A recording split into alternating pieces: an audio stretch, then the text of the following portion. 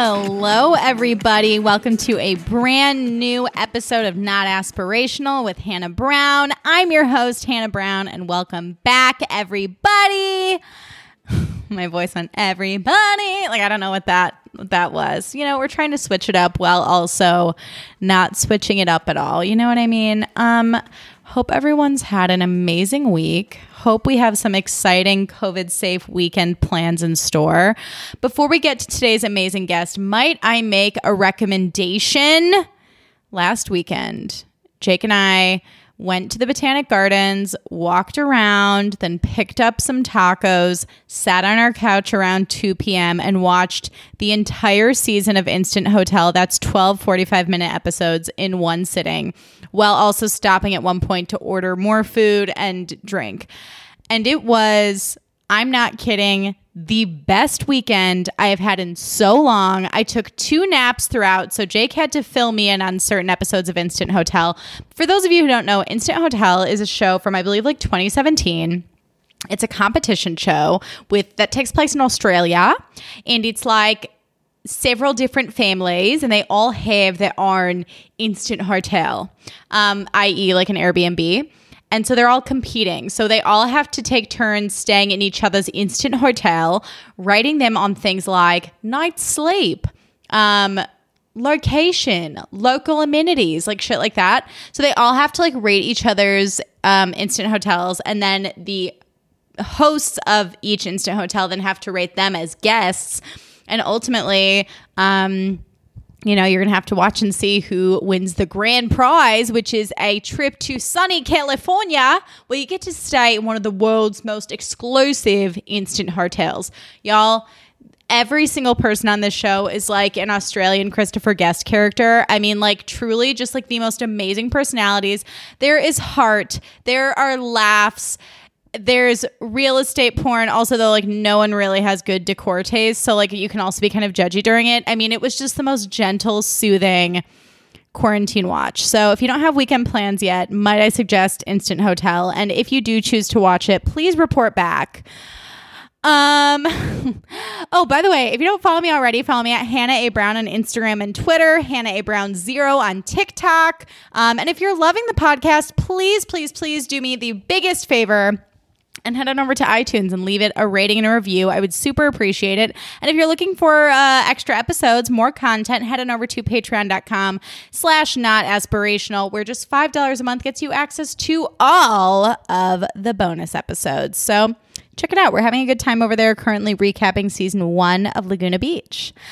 Okay, now let's get to today's amazing guest. Today on the podcast, I was joined by friend of the pod and hilarious comedian and writer, Michelle Thorne. She is amazing. I love her so much. And we had an amazing conversation about social media breaks and authenticity when it comes to how you create and present your work on social media. We also discussed her experiences as an Asian woman in entertainment and like in the comedy space, as well as her thoughts on this season of Real Housewives of Dallas.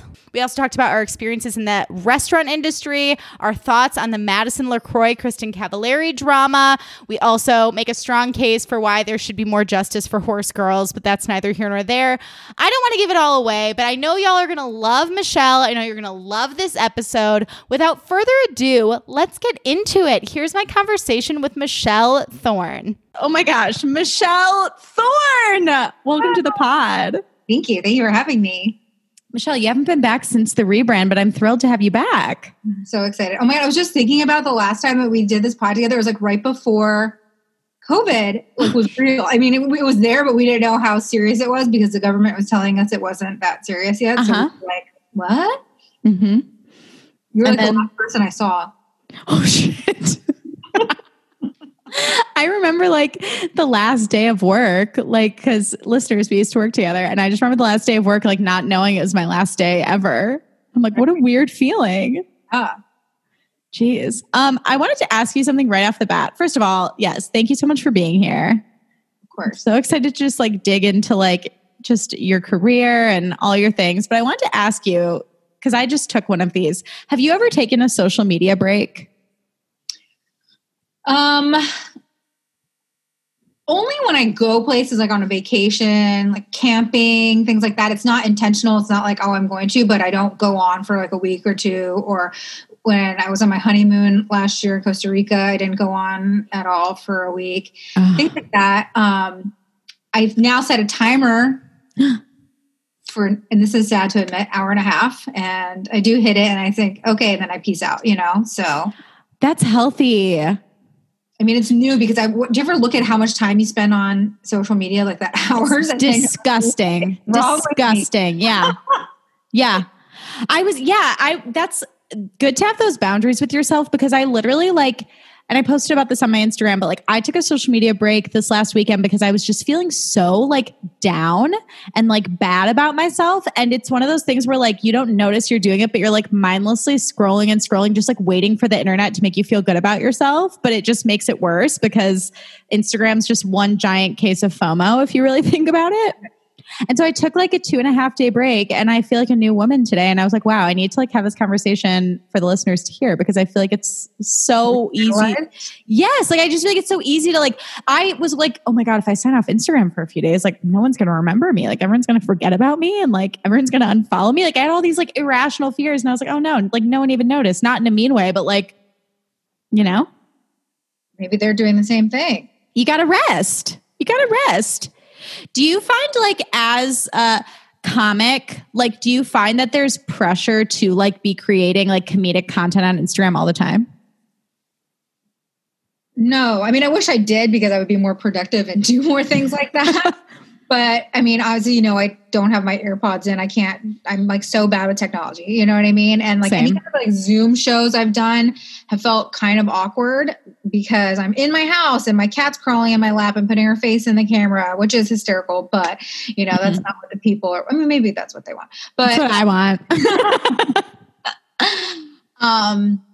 Yeah, and there's some people that are so good at it that they just produce the best. I'm that's such a good idea, that the way they did it. And, for me, I just don't, I'm kind of just feel I'll just be funny in my posts and funny in my stories in the most natural way that I can. And then, hope that I still got it when stand-up comes back around. Oh, you still got it, honey. I feel but that's such a good point, because I feel it's so easy to see what other funny people on the internet are doing and be holy shit, they did that so well. Should I be doing stuff like that? And it's like to your point, there are some people, I think of Benny Drama, his videos are so fucking funny, and he does the makeup and the costumes and the editing, and the production quality is so impressive. But it's yeah, I'm not tech savvy either. And it's oh, I couldn't do something like that, because I literally just physically, my brain doesn't do that production side of things very well. It's hard. And that's its own skill. I mean, even TikTok skill, I don't even understand. Yes. I don't know. I'll watch them, but I tried for one day and I was oh gosh, not for me. I don't understand. I felt so stupid. Same. You have to play to your strengths. I think that's we were talking about manifestation before this. That's whatever's in alignment with you is where you're going to find success anyways. Yeah, for sure. I mean, and also there's an aspect for me where stand-up is touching the stage, right? Walking on the stage, connecting with people, having conversations. And I don't feel that is there through social media. I mean, maybe it could be with other people, but it just, for me, it hasn't clicked. And honestly, I kind of taken this time during COVID to not put stress on being funny. I kind of felt this is the opportunity of I've just never been a sad clown, and not saying that I'm sad right now, but I'm stressed, and so it's I'm not like Tig Notaro. I've had bad news and then haven't had to cancel shows. You know what I mean? I can't just go and turn that. That's a skill too. And so as you know, my husband's in the center of COVID with being a nurse, and it's just very stressful. And I know for me, sometimes when I try to force myself to be funny, I'm just not happy in my regular day-to-day life, or I just come off a little too aggressive with my humor. And I just decided to take a break for now, because I know that it'll come back, and that it's not the most important thing. Self-care is kind of the most important thing right now. Yes. So, I've just been taking it as an opportunity, as a break, just to work on myself. And comics have a lot of issues, so let's hammer them out right now. Michelle, that's so inspiring, truly, because I think I've had a similar thought where I'm oh my God, why aren't I just churning out content? I have all this quote time, but I do think self-care being at the forefront of anything you do is just such a healthy choice to make because like, yeah, I agree. I think when you're creating from a place of like grounded, like happiness looks a lot different than when you're creating from a place of like, I'm fucking miserable, but I guess I'm going to write a joke today. You know what I mean? Yeah. It works for some people, but like, I'm like, is that sustainable? Like, are you happy? And a lot of comics, I mean, correct me if I'm wrong, are like very depressed and like unhealthy. Well, yeah, I actually was just talking about this with my husband the other day because I had done a couple of shows with Robin Williams when I used to do improv, which was, of course, the most amazing like life goal of my life, you know. Yeah. But it was right before he killed himself, and it was kind of interesting watching him. He like impacted me in this way where like I like learned from him almost to just be like, wow, you know. I'm not saying I'm Robin Williams, but like watching what was going on, like he was just. Imagine being sad and just like never being able to turn it off. You know what I mean? Like any person that meets Robin Williams, it's like the story of their life, right? I met Robin Williams at this, that, it's the best, you know, but for him, he's just trying to like run an errand or, you know, have a drink at a bar or do a show. And it's just like, he has to just light up every person's life that he like comes across. And he must've been so tired. Fuck. That's that. I felt that in my chest. What an exhausting way to live. I know. But like, what? R.I.P. R.I.P. But also what a beautiful memory that you got to work with him. That's so cool. I mean, it was literally like, just stand back and let him do everything, you know? But who could ask for anything more? He was like making me be a horse, making me be a carriage. I'm like, fine, whatever. Like, you know, like you do you. I'm just a prop, dude. Yes. Oh my gosh. Sort of segueing into that. What's your biggest inspiration? Like when you're writing jokes? Probably my trauma. Yeah. Like anything that's all my stand-up is very personal about me, like either growing up in Florida, growing up, you know, Asian, Korean in Florida, like a very small town, like teeny tiny town, just like all the things that happened to me, my personal stories, you know, take whatever is unique about yourself. And that's what I kind of talk about. It's so funny though right now because I have this writing, I'm doing this writing in this show right now, where a Japanese show. And my stand-up used to always be like, I'm a Korean, like know the difference between the Asians. And then I'm like, well, I'm Japanese today. Like I'll write on this Japanese show if you pay me. That's cool though. I'm not making anything else either because I'm working on this show too. So that's awesome. Yeah. That's amazing. I love that. What do you love the most about like doing stand-up? Like what do you miss the most about it right now in this pandemic? Probably the energy that it brings. Yeah. That jolt of drug of performance. Also like seeing other people do well in stand-up, you know, like especially because I run my own show.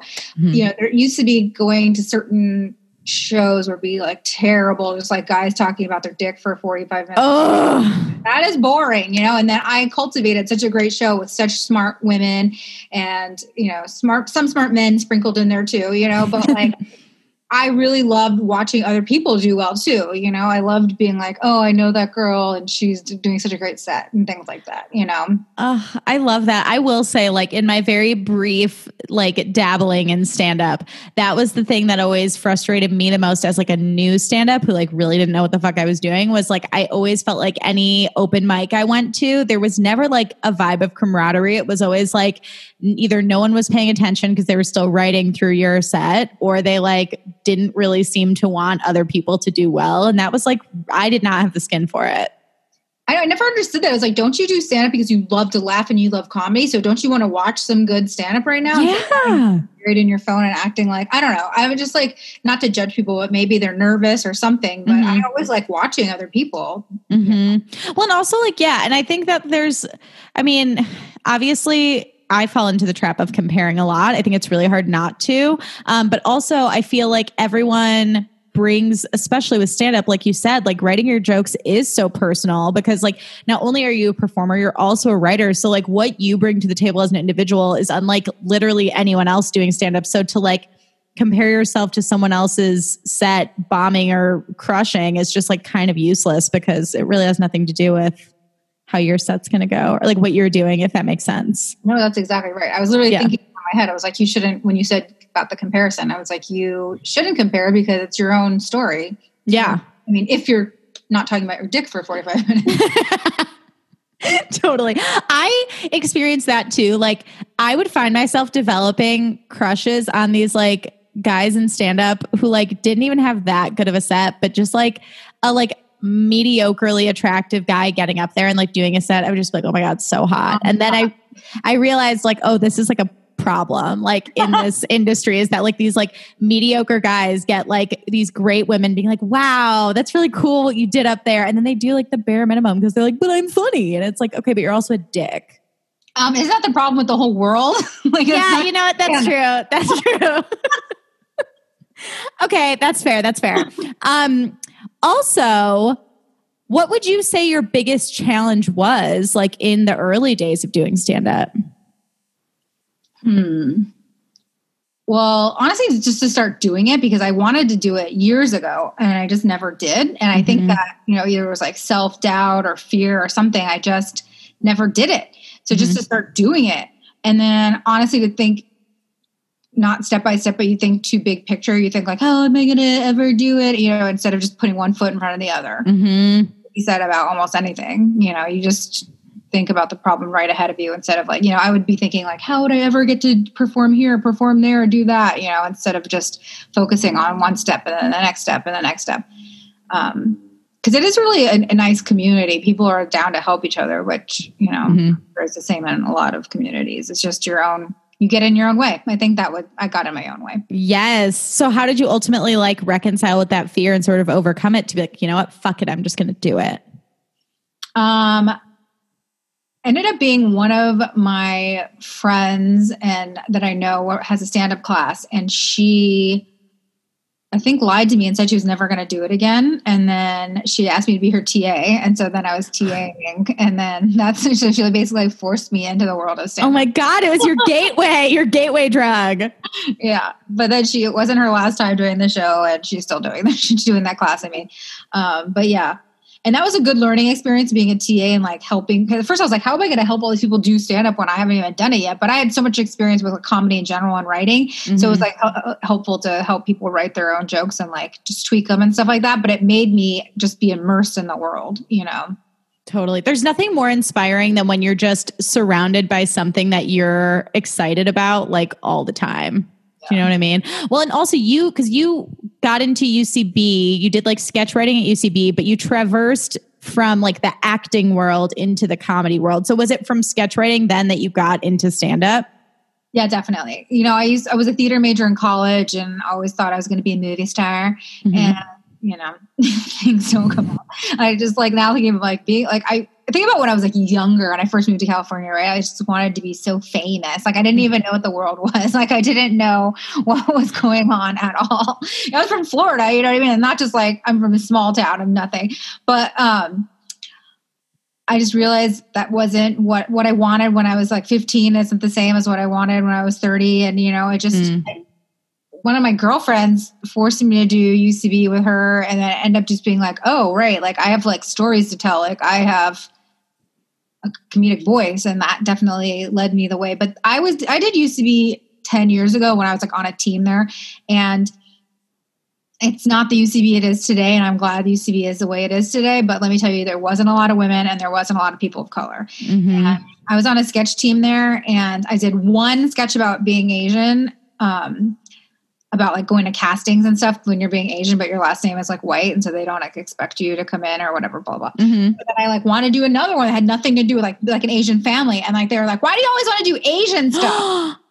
And I was like, I remember this guy, this like white guy just screaming that in my face on my team and just being like, because that's like my story to tell, you know? Yes. And it annoyed me. And that's what made me go to stand up because I was like, okay, I'm going to write for myself instead of writing like 57 Back to the Future sketches with these white guys. Yes. You know? Oh my God. Fuck that. I'm sorry that happened to you, but also like so cool that you were able to find stand up as like a space that was like yours to command where you could tell whatever fucking stories you want. Yeah, definitely. Oh, fuck that guy though. That's so annoying. Let's say his name. I'm just kidding. Here's his name. Here's his address. Here's his Instagram handle. Go get him. Go get him, listeners. That's amazing though. Did you, I wanted to ask you this because it's something I'm really curious about. How do you keep your spirits up when you have a set that like bombs?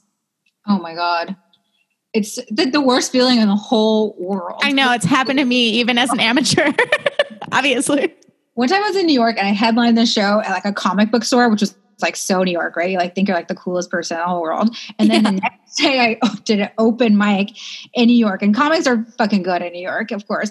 And I bombed so hard. And then I had to ride the train back home to Brooklyn, like sitting next to Barf. And I thought that was a nickname for a person, like for a split second. And I was like, oh, you mean like vomit? No, actual, human barf. And I was like, this is the worst feeling in the world. But it was like perfect because I was like, the like environment represented my emotions. I think nothing really makes you feel better. It just sucks. And then you get over it, Yeah. I mean, hopefully there's people, there's to suck and then never go back would be terrible, but it's just like anything. It's just terrible, and especially with me, like I was raised Korean and we're not supposed to fail. Mm-hmm. And it's so terrible to fail. And so that was honestly one of the first times that I really was like, this is absolute failure. Like I felt it. And I was like, the representation of it was next to me, sitting next to me as Barf.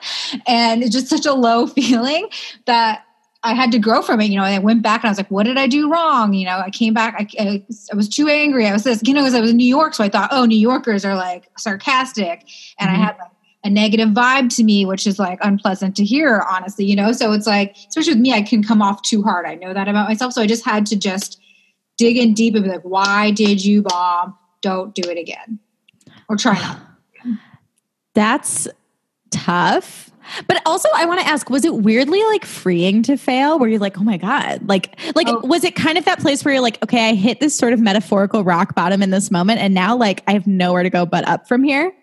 Yeah, definitely. Well, it's also like nothing will probably feel worse than sitting on this train next to Barf knowing you bombed in front of so many awesome comics too, like, and just being like, I definitely thought people from New York would hate LA. So I'm like, I'm from LA and like made from LA. And they're like, like they like wanted to like LA. And I was like, your negativity you brought into your stand-up affected your life, So yeah, it was a lesson in that too, to like, just try to be better and not try to go to the negative and not be sarcastic and, And honestly, like I said, nothing would feel worse than riding on the train with Barf. So you've done it. Don't be afraid of it. Yes.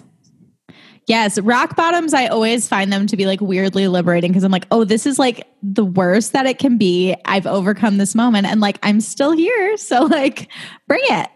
I mean, we see memes about it all the time, but it's the truth, Yeah. You really do. Failure helps you. Yeah, totally. That's awesome. Way to make like vomit into lemonade. You know what I mean? So getting back to your show, Throwing Punches, what made you and your friend and fellow comic, Emma Pine, decide to begin this show? Honestly, it was Emma probably because Emma's such an outgoing person. I'm very introverted. She is just like extrovert. She's like the definition of extrovert. She would literally walk up to Mark Maron and be like, come do our show. You know what I mean? Like we had like a good blend of our personalities, I think. And she was in the class that I was a TA in. And she was constantly that person being like, can you help me? Can you help me? Like on my off time, she'd like come to my house and I would like help her work out her jokes and stuff like that. And so she has just got a lot of ambition and drive and that extrovert personality. And so she was like, I've got an idea, like, let's do this show, like, blah, blah, blah. And then, I'm kind of like behind the scenes, I was like, oh, I know who the good comics are or like, and stuff like that. So we kind of were a good pair when it comes to that. And then I definitely was in agreement to start the show because I'd gone to so many shows that I didn't like. I'd gone to so many shows that were 2.5 hours, especially like Comedy Store and stuff like that, where they're trying to make money, like every person buys a ticket, or like the Bringer show situation like that, where they just let 1 million people on the lineup and they drag on forever and you feel guilty having your friends come see it. That was another thing too. I wanted my friends to be able to come see a really fun show. So one that didn't cost $1 million at the clubs, right? Like at the Improv, where it costs like $20 to buy a ticket and then drink minimums. It ends up being like a really expensive ordeal for your friends to come see your shows. And I didn't want that to be the case. And I wanted to produce a show that was good. Yeah. You know, give women a chance to headline, give people of color a chance to headline. So it's not just the same, white guys you see at the Comedy Store all the time. Yeah. That's awesome. Are you planning on continuing it like once bars can be a thing again? Yeah. Neither of us are like that tech savvy. And so we just, we appreciate the Zoom shows that we do, but we didn't really want to do our own version of that. Also, she just is getting married. I had just gotten married. So we just kind of took this time to be like at home and just regroup. Nice. Well, I'm excited to attend Throwing Punches on the other side of this. Yeah, thank God. When will it be? Whenever it is. I wanted to segue into Real Housewives of Dallas because in prepping for this, you're like, are we going to talk about Real Housewives of Dallas? Because as an Asian woman, I'm sure you have some thoughts on Tiffany in this season. Really quick, like, what are your thoughts? First of all, when you texted me today, I was like, thank you for using your white privilege and learning her name because I didn't even know her own name. I was going to say that Chinese girl, which is terrible. But I guess as an Asian, I can. I mean, I feel two ways about Tiffany. I like Tiffany's person, but I think does Bravo really care about Tiffany, or does Bravo bringing Tiffany to like make up for Leanne or, make up for all the Vanderpump people, Either way, I'm glad that she's getting her story. Sharon, Sharon is not a word. Sharon. But on one hand, you're like, oh yeah, she is a doctor, of course. Like, did you look her up on AsianStereotypes.com? But, I'm glad she's there. But watching her story, I'm like, oh my God, like when her mom hates her, I'm like, that's so real, That's so interesting because that's the other thing too. Like I was very offended by the chicken foot episode. Not the fact that she wanted them to eat the chicken feet, but like I thought they were all so fucking impolite about that whole situation. But there are all these like things about Chinese culture and Asian culture that like I just don't know. So it is like it's obvious, but it's just so important to have representation on TV because there's all this shit that like I just don't know because I'm a white girl. Yeah. I mean, there's a lot of stuff I don't know about Chinese culture that I was interested in learning about. Right. So, the weird thing is, how Cam is all like, manners, right? But like, you're not supposed to turn down food. That's manners, right? You're supposed to at least try. That's like a basic Southern manners. So she's going to be pulling that shit, that she should at least tried it. And then to go around and pick a fight with her about it the next episode. I was really pissed off about like the way that like Brandy's racist video was handled. And then this with the chicken feet. I just was like, why is Tiffany like the only, like, I'm going to say person of color. I know Carrie she's white passing though, but like in this group of women, like why is Tiffany always the one that's sort of being put in a position where she feels like she has to apologize for the offensive shit that these women do?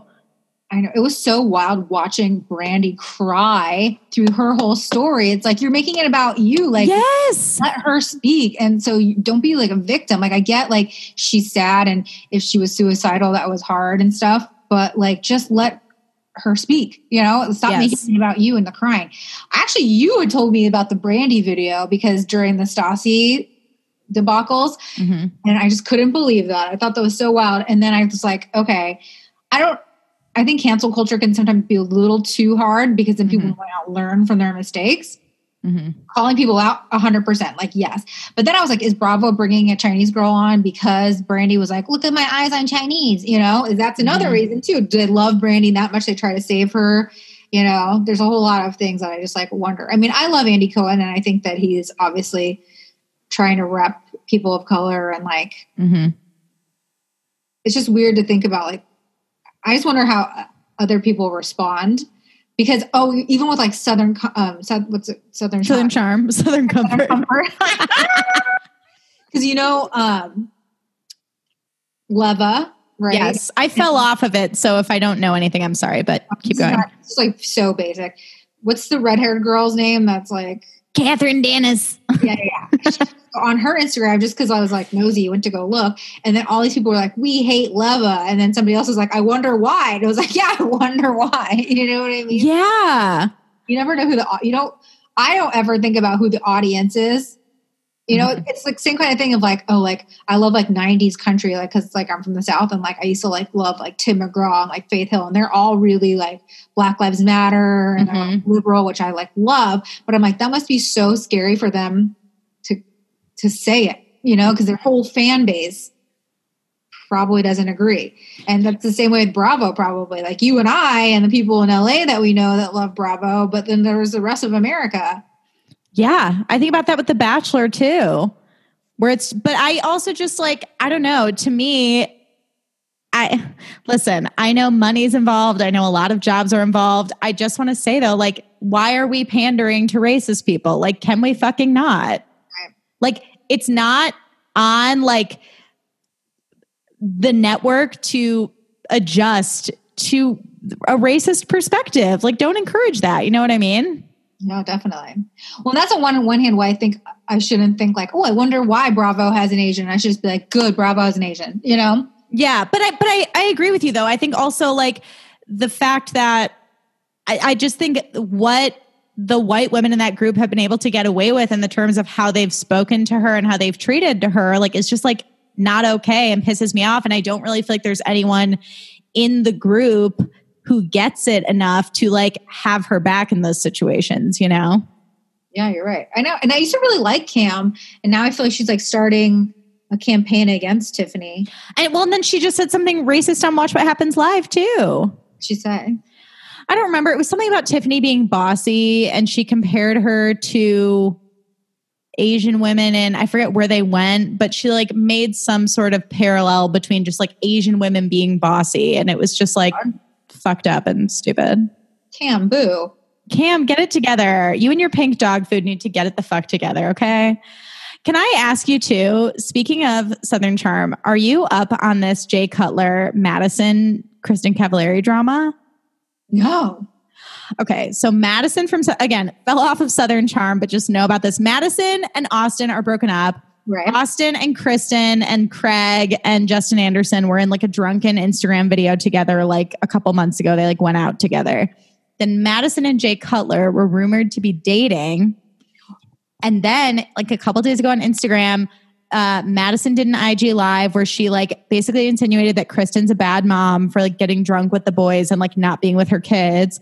And then Madison like released all these receipts of her and Jay like texting. And then Kristen and Jay posted a picture together being like, there are a lot of users in this world, 10 years strong, can't break that. I did see that picture today actually. And I was wondering what's going on. Drama. Now you just I should always ask you. I mean, but so are they back together, Jay and Kristen? No, I think they're just like we're best friends, and like whatever bottom feeders want to try and like fuck with us or our family, like are not going to succeed. Yeah, I don't like Madison. I don't either. And I just think anyone fucking with Kristen, it like is the dumbest person in the world. Like I would not fuck with Kristen or anyone in her orbit at all. Right? Yeah, of course she's got such a stronger hold on everything than Madison does. Yes. Yes. And I'm just, I don't know. To me, it's just Madison she's looking a little fame hungry. She's looking a little desperado, and I'm not money hungry, and I'm just not really here for it. I mean, I like her accent, and I thought her mom was funny when her mom came on, but I was like, oh, I wish that was my nice white mom, but her mom was so nice. Madison's given us a lot, but why don't I remember her mom at all? I don't. Was this recent? Her sister came on, when she's talking about her breakup with Austin, and I'm living my house and swim in my pool. That looks nice. I'm like, I'll go. Speaking of which, Kristen is also rumored to be dating Jeff Dye, and I just wanted to ask, since he's a comedian, do you know him? No, like not in general or not personally. Not personally. But you know of him. Yeah. He's kind of hot. If they're dating. Yeah. Wait, doesn't she live in Texas? Where does she live? Nashville. Does he live in Nashville? I don't know. But they're rich, so they can just like fly back and forth. During COVID? I mean, ideally not, but Kristen was in the Bahamas for like weeks at the beginning of COVID, and it made me so mad. I just like unfollowed her. Really? Yeah. I was like, I can't look at this anymore. Did she go on a private plane? I don't know. They were like stuck there. Like they were there, but like I just have questions. Like the timeline of it all is a little sus to me. Yeah. And then I also just think posting content about like how much fun you're having quarantining on an island with like your friends and family is just like a little tone deaf, given that like people are dying, you know? So like I was like, I'm out. 100%. But now KCAV is back in the zeitgeist because of Madison. So, you know, anyways, Michelle. Canceled? Yes, it was bad. It's gone, right? Yes, it was bad and it was boring. And it's not to say Kristen is not a star. Listen, I rewatched Laguna Beach recently for my Patreon and she was a star at the age of 15. Like she knew exactly what she was doing. She was self-producing the whole time. That being said, I think she just, because she has more to lose and because she's like not, like she's an adult woman with like kids and a business and all this stuff. I just think she wanted to keep more to herself and like more power to you. But like having a reality show is not, that's not entertaining on a reality show, you know? Yeah. I kind of like that show just because I thought her husband was funny. I kind of want them to get back together. A lot of people do. A lot of people were really excited about that photo that they posted. But I didn't like how she always like gave him shit for not working. It's like he made enough money. Like he has so much money, and being a football player, I'm sure it is really hard. And to become one, you know, he worked hard enough. Like get off his back. I just always felt she was like giving him shit all the time. Like if he just wants to be a farmer, let him be a farmer. Like you have enough money. Oh my God. I mean, I don't really want to be a farmer, but I would love to like just like chill out and live on a farm. Yes, a dream. I found out over the weekend that my newest like soothing show, I've been moving away from Bravo. Bravo isn't really my thing as much as it once was. I got really racist. Wait, what?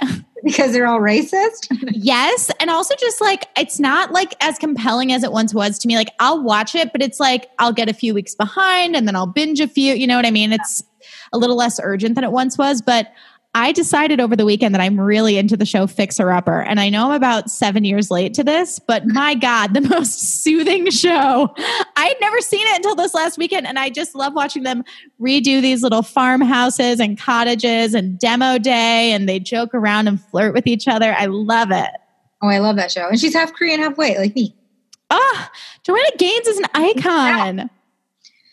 I have a cousin who's literally like copycatting her exact life. She's like single, half white female in her. She's like literally just moved to like a plot of land that her father-in-law gave her. And she's from like Boise. So she like never grew up on a farm. And she's like, I'm a farm lady now. And they're building a house from scratch. Oh my God. But am I jealous? Yes.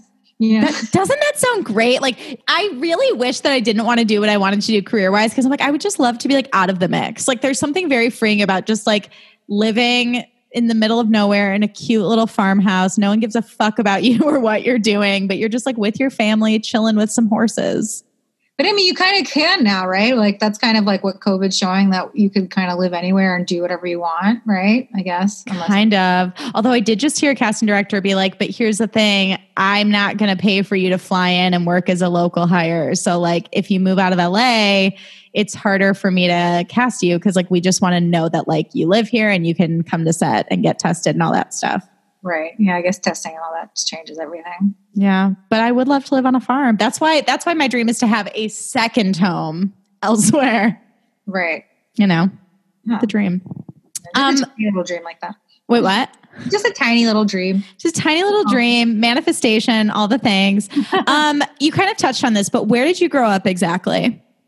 I grew up in Port St. Lucie, Florida, which is now a pretty big city. It like multiplied like in a huge way. I literally grew up like on a dirt road in the woods. It's like my parents were one of the first people to build there. Whoa. And it's a small town in a sense of like population, but it's big. You know what I mean? Like it'd probably be like from like Los Feliz to West Hollywood in size. You know what I mean? It's still, you have to drive like, I mean, my best friend lived like 30 minutes away and the other one like an hour, you know? So like, whoa. We were in the same town.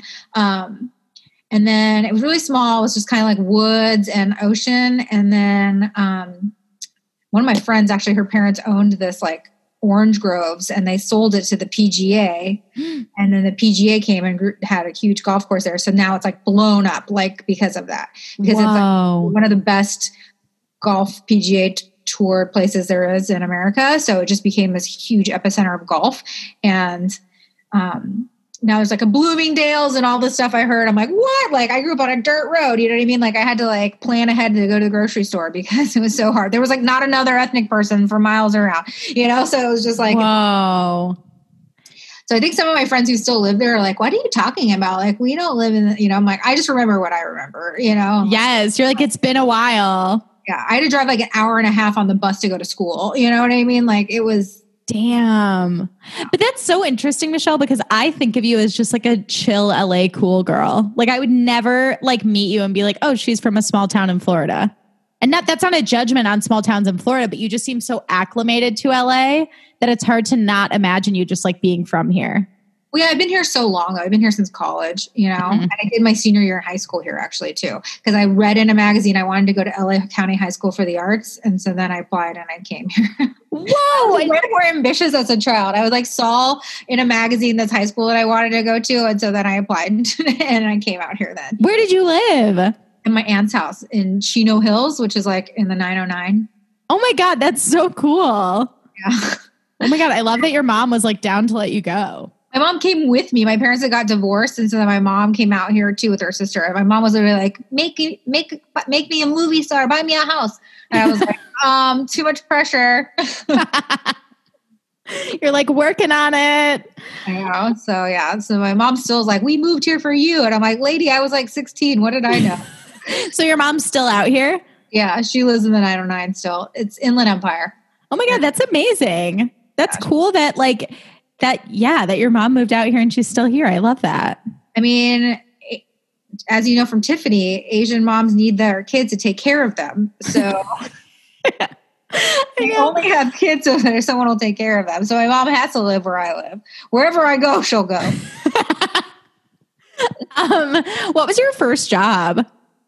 A hostess / bus girl at Out of Bounds Steakhouse, this restaurant in Florida. Yeah, this one busy, all my friends worked there too. Like we're under the table. It was like illegal because we were too young to work, and we all worked there, and it was fun. It was like super fun. It was like a cute little place. Like they named all of their food after like famous people. Like the Dolly Parton was like a pasta with chicken breast.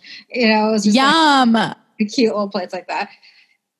Oh my God, that's fun. I remember like in all the years that I spent in the restaurant industry, I would always look at like the bus boys or bus girls and be like, I know that it's a hard job, but at least you don't have to talk to people as much as when you're a server. And I I'm like, should I have just done that? Like probably. Probably because I could just keep my head down, grab the plates and like leave. Yeah. Well, it was like someday you were a hostess and someday you're a bus girl. Mm-hmm. And honestly, it was like looking back, I'm like, I probably made, since it was under the table when I was 15, I had no idea how much money I was making. Yeah. I'm like screwed. But yeah, it was just like a small place too. So it wasn't that hard of working, but yeah, it was hard work for sure. But and then as people, but that's back when there was like smoking sections still like in Florida. Smoking or non? Yeah. Cleaning up people's dirty smoke butts or cigarette butts. Oh my God, what a weird thing that there was just like a section of restaurants that just like reeked like smoke. So gross. Like you can't go an hour without smoking. My dad used to always sit in the smoking section. Same with my mom. We would always sit in the smoking section and I didn't notice. And my friends would be like, you smell bad. And I'd be like, I didn't know. Oh my God. You probably didn't even think about that. Smelly, smoky kids. No. I was traumatized. What was your favorite outfit that you wore to a school dance? Oh my God. Because my school, we had such a really strict dress code. We're like an academic magnet, my Florida school. And so you had to wear like polos and jeans and a belt and closed to shoes. To a dance? No, in life, right? Oh, so when we went to dances, we would just wear T-shirts because it was such a rebellion. You know what I mean? Because like we were not allowed to wear T-shirts because they felt like T-shirts were like slacker mode and you wouldn't like work as hard if you wore a T-shirt. So if you look back at all these school dances, we're all just wearing T-shirts, like Miami Hurricanes T-shirts and stuff like that. With just like jeans and a belt? Yeah, I just look idiots.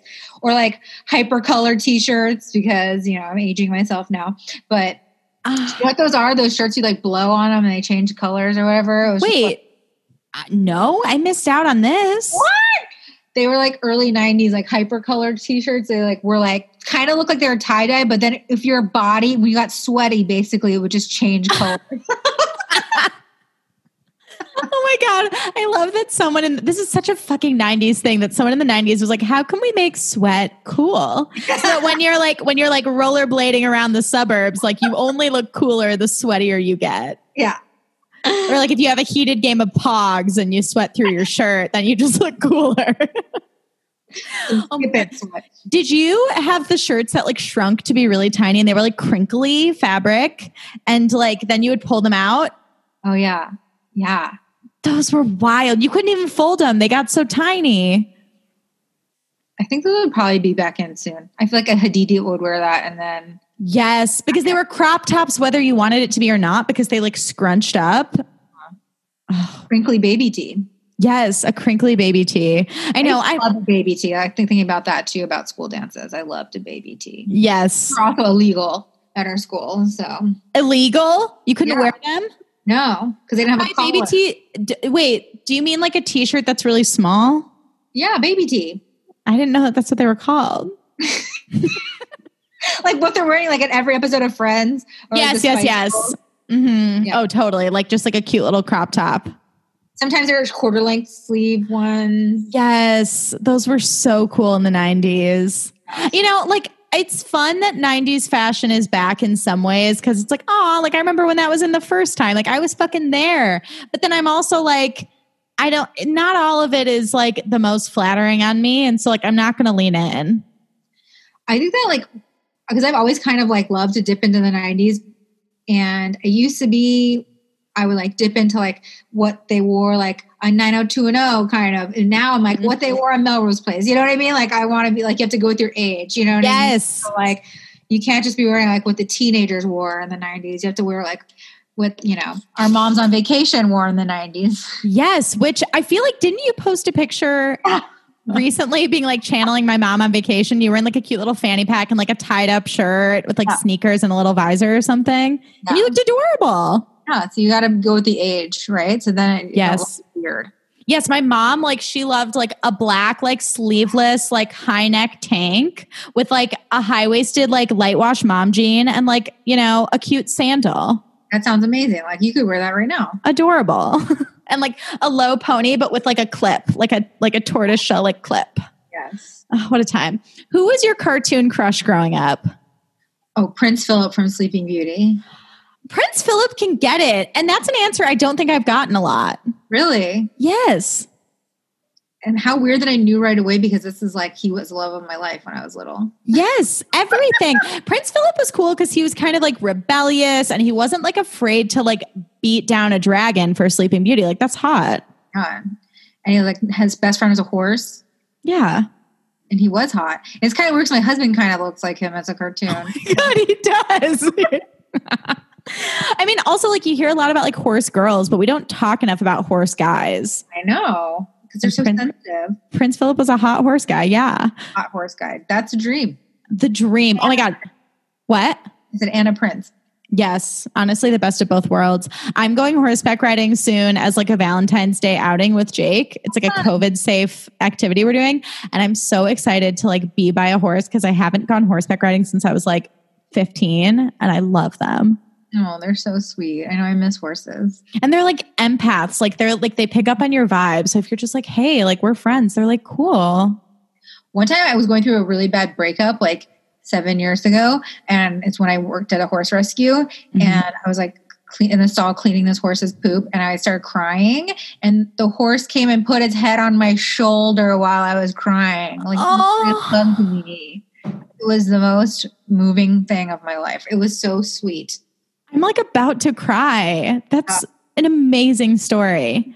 Also, like, I know that it's like kind of a joke, but people are like, I had a friend recently who was like, oh, I didn't realize you were like a horse girl. And I was like, listen, like, I feel like there's a negative connotation with both cat ladies and horse girls. And you and I are both of those things. And I just don't like the shade. It's like, oh, we really like these really sweet, amazing animals. How terrible of us. Yeah. Like these sweet, like empathetic animals. Also, my dog, can you see him? Oh, yeah. I can like see his ear. He can like hear us talking about animals and he's like, did you call my name? Did you? Who would your celebrity bestie be and why? A character or a real life actor? A real life actor, but now I'm interested in character as well. Catherine Hahn. Michelle, she's my dream celebrity bestie too. Right? I love her. Yes. Yes. She just seems like so fun and funny and equal parts a down bitch and then equal parts like hilarious and wouldn't let you grovel too long if you were sad and really fun. Did I say fun already? I'm like, she's fun. Down to earth. Yeah. There is a performance of Britney Spears's that's on the internet, and I forget what award show it was from, but I want to say it was within the last like 6 or 7 years, like around when Bad Moms came out. And they just keep panning back to Kristen Bell and Catherine Hahn in the audience while Britney's performing, being like, yeah! And I just love like Catherine's Britney enthusiasm, like in that clip, like only made me love her more. I was like, yes, I knew I liked her, but now I know for sure. Yeah, of course she loves Britney. She loves dancing. I bet she loves dancing a lot. I mean, now that I want to change my answer to Britney Spears a little bit too, though. Oh, I know. I want to be her friend too. And she is someone who I really want to see get into equine assisted therapy because I really think it's good for the soul. Yes. Yeah, I want to open one of those actually. Sometimes I'm like, I give up on stand up and I want to move to Ojai and open equine therapy place. Yes. And all the actors that I know that are suffering can tell their friends that are suffering and just drive up. It's only an hour and a half from LA. Just come on up and cuddle a pony.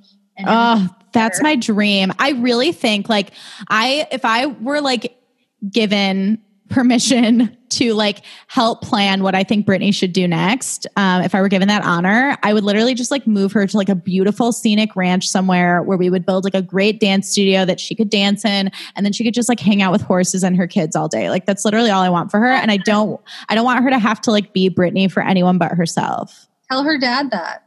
I will. I'll call up Jamie and be like, listen, I have some thoughts. Okay. You ready? And you're not involved in any of them.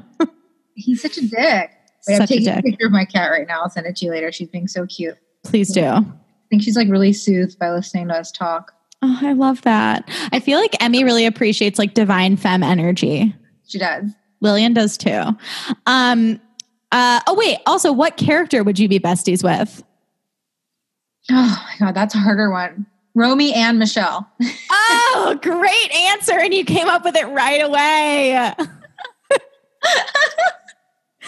One time I waited on Lisa Kudrow and I had watched Romy and Michelle and then it was on TV and I was doing laundry and it came on again and I just watched it again like that crazy, like late at night because I love that movie so much. And in the morning when I worked at this vegan place in West Hollywood, Lisa Kudrow was my only person that came in and just sat there. And I just turned around and I looked at her. I went, I was just watching you. And she went, oh. And I went, Romy and Michelle. And she went, oh. Like that, like the totally way she does it, you know, like, oh. And then she's like, I love that movie. And I was like, me too. And then she's like, no one's ever said anything to me about that movie. It's always just friends. No one's what? Yes. I think of her as Michelle before I think of her as Phoebe. And I said what I said. Yeah, me too. And then she loved that my name was Michelle. And then she kept screaming Michelle over and over again. What a fucking moment. Then she only gave me $8 on 36. Okay. I mean, Lisa, that's disappointing. I also always think of her as Valerie Cherish too. Yes. Because I love The Comeback, like top 3 favorite shows of all time. I'm actually going to be like, I've seen The Comeback too, but you know. Yeah, like I loved you as Val. I know. That's what's so weird about, I feel like, especially in LA, it's just one of those like never meet your heroes kinds of things. Cause it's almost like I don't want my perception of you to change. Like I like liking you, which is why, let's bring Catherine back into it. Anytime I have been around Catherine in a restaurant setting, she's always been an absolute doll. And I love that. Oh, yeah, she's a joy. Like you're like, we are best friends. She like grabbed my hand once, like in like a maternal way, because she was like, I was like inside or outside. And she's like, which is quieter? And I was like, I don't know. The patio's kind of lit right now. And she grabbed my hand and was like, I'm so fucking old. What does lit mean? And I was like, oh, sorry. It's just like kind of like busy. And she's like, it is lit out there. Let's sit inside. I was like, Amazing. What is your favorite act of self-care? cat cuddling. Oh, if that isn't an act of self-care, I don't know what is. It's very soothing. My God. They really are like therapy animals. Yeah, they really are. Do you feel like Emmy, your daughter, is very attuned, your cat daughter, I should be specific, is very attuned to like your emotions? Like when you're feeling down, will she just like lay on your chest or like knead at your leg? Oh yeah. The other day, my husband and I were in a fight and she literally kept walking out back in between our laps. She would sit on my lap and then meow and then walk sit on his lap and meow. Like she wanted us to stop fighting. Like it was so crazy. She's like trying to build a bridge of love between the two of us. She's like, I love you, Mom and Dad. Please stop fighting. No, it was so cute. And then we like started laughing at her. So then it like broke the tension, you know? Oh, I love that. Yeah. That's Other than amazing. that, maybe bubble baths. Ooh, are you like a bath bomb kind of bitch? I know. I'm like a half bag of Epsom salt kind of bitch. Like I want all that Epsom salt in there. I want to like float. Do you use just like the plain flavor or like the lavender? Plain. I've never taken an Epsom salt bath. Really? Never. It makes a sore body feel so much better. It's so soothing. The reason I have to use plain is sometimes my cat drinks my bath water. So I don't want to drink like lavender or whatever, blah, blah, blah. But just some salt water is fine. But yeah, it makes your body feel so much better when you're sore. Oh my God. And especially, sorry, but like from our serving days, Yeah, I mean, you really should have been doing it back then, like when your feet. My feet, my lower back, like my sciatica. Oh, not sciatica. Horrible. Or plantar fasciitis. I have that too. I have that too. But I have the other one where it's not down the whole strip. It's just like in one area of your arch. Yes, God. It bulges out of my foot like it just pops out. It's so gross. Oh my God. The shit that we put up with as servers. Like it's crazy. It's crazy. Okay. I'm going to add that to my list. Epsom salts. Oh my God. It's amazing. It makes your body feel so good. And then also like, it's good because the magnesium soaks into your body. And that's really like something we're lacking. Okay. I literally keep hearing about how important magnesium is. And I didn't realize that it was in Epsom salts. I didn't realize that. I used to have like a kind of like on the verge of being like an autoimmune thing where like my allergies were so bad. Like it was like a food allergy. Like I didn't know what I was allergic to. Like if I would have, it'd be random. Like sometimes I have shrimp and I'd be okay. And then I have shrimp and then I have hives, or I would have like wine and my hand would blow up like Nutty Professor. Like it was just like crazy. Yeah. And Epsom salt bath made it so much better. And I think it was because it was either lacking the magnesium or it calmed down, you know what I mean? Because your nervous system's all wild too. But like it was such a big deal. So now I take magnesium at nighttime too. Oh my gosh, you learn something new every day. I'm so excited to integrate this into my routine and I'll definitely report back. Also so happy that your unclear allergies got under control. That's so scary. I know, it was so weird. It might have been stress. Like, I mean, stress is a killer. Who knows, you know? It really is. The silent killer. Do you have a hype up song? And if so, what is it? I should, but I don't. I have like more like, I don't have like one specific song. Like I love, and my husband hates this about me, I love to play ABBA when I'm feeling sad. I love that. I feel like ABBA is the perfect type up music. He was like, nobody but you likes ABBA. And I literally like called like 10 more people to be like, just tell Evan your feelings on ABBA. Oh my God. Did you call a friend of the pod, Gabby? Gabby loves ABBA. I know I should have though, but I didn't. So she was in New York during the hard times of New York during that. Yeah. You're like, I'm not going to bother her. Like ABBA, I already know you do, but can you just say it to prove a point? Oh my God. That's like a whole musical about ABBA. Like people obviously love ABBA. Like you're crazy. Yes. Also because like, I feel like ABBA is the perfect music. Like you could literally like be listening to it while you're like pre-gaming. You could dance to it by yourself. You could play it like at a dinner party. You could play it. I mean, play it in the car. Like ABBA's truly a sound for all seasons. Truly is. Yeah. Michelle, the whitest thing about me too is how much I love ABBA. Wait, what? The whitest thing about me too is how much I love ABBA. My final question for you, and this always flies by. Thank you so much again for coming on. God, it's a blast. Truly, it's such a good time. What is something aspirational that you don't have yet, but you want? And it can be anything. A house. I want to own a house. And we're trying to do that right now too, because that's why it's like on top of my mind. And it's like, I mean, LA real estate is so insane. So insane. Like sometimes I just think about what everyone else I know pays for a house and then what we have to pay for it. Like it's crazy, but yeah. Oh my God. I mean, going back to Fixer Upper, they'll be like, this couple just bought this adorable house for $75,000 and they can renovate it for $100,000. And then they have this like fucking amazing house by the end of the episode. I know. It's crazy. At least on average, they're like $200,000, these houses. Yeah. Like you literally can't buy a shed in LA for $200,000. You can't buy a plot of land. No, I know Jake is like addicted to Redfin. Like his active self-care is just like cruising Redfin all day. And he'll be like, oh, this is pretty reasonable. And it's like 1.2 million. And I'm like, what are you talking about? Like, what money do you think I'm making? Like, what? Oh, it's wild. It's crazy. But I love that for you. And I'm thrilled to see like the future house that you will inevitably own. Oh, dear God, please. It's going to be like in Santa Clarita, but you know. Hey, space is space. Owning a house is owning a house, you know? The closest to like living on a farm in LA as you can get is move to Santa Clarita, I think. Sounds great then. Sign me up. Animal rescues are and stuff like that and stuff, you know. Then I'm moving to Santa Clarita. I'm right behind you, Michelle.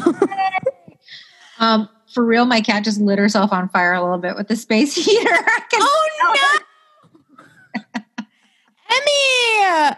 She presses herself up against it like so hardcore. She burns her fur. Oh, Emmy.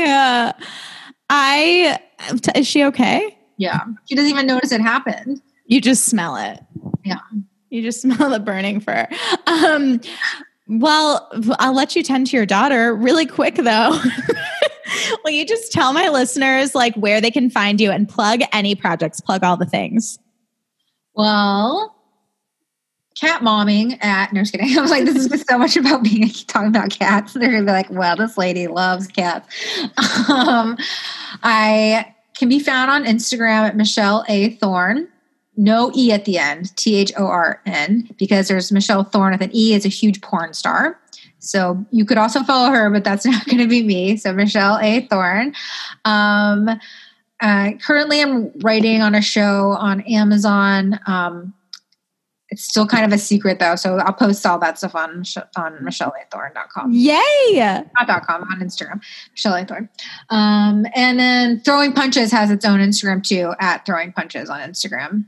So. Yes. Y'all follow Michelle, follow her show, keep an eye out for this secret project you're working on. And thank you so much again for coming on. Good. Thank you so much. It was so fun. Well, yeah, we'll see you soon, guys. Bye.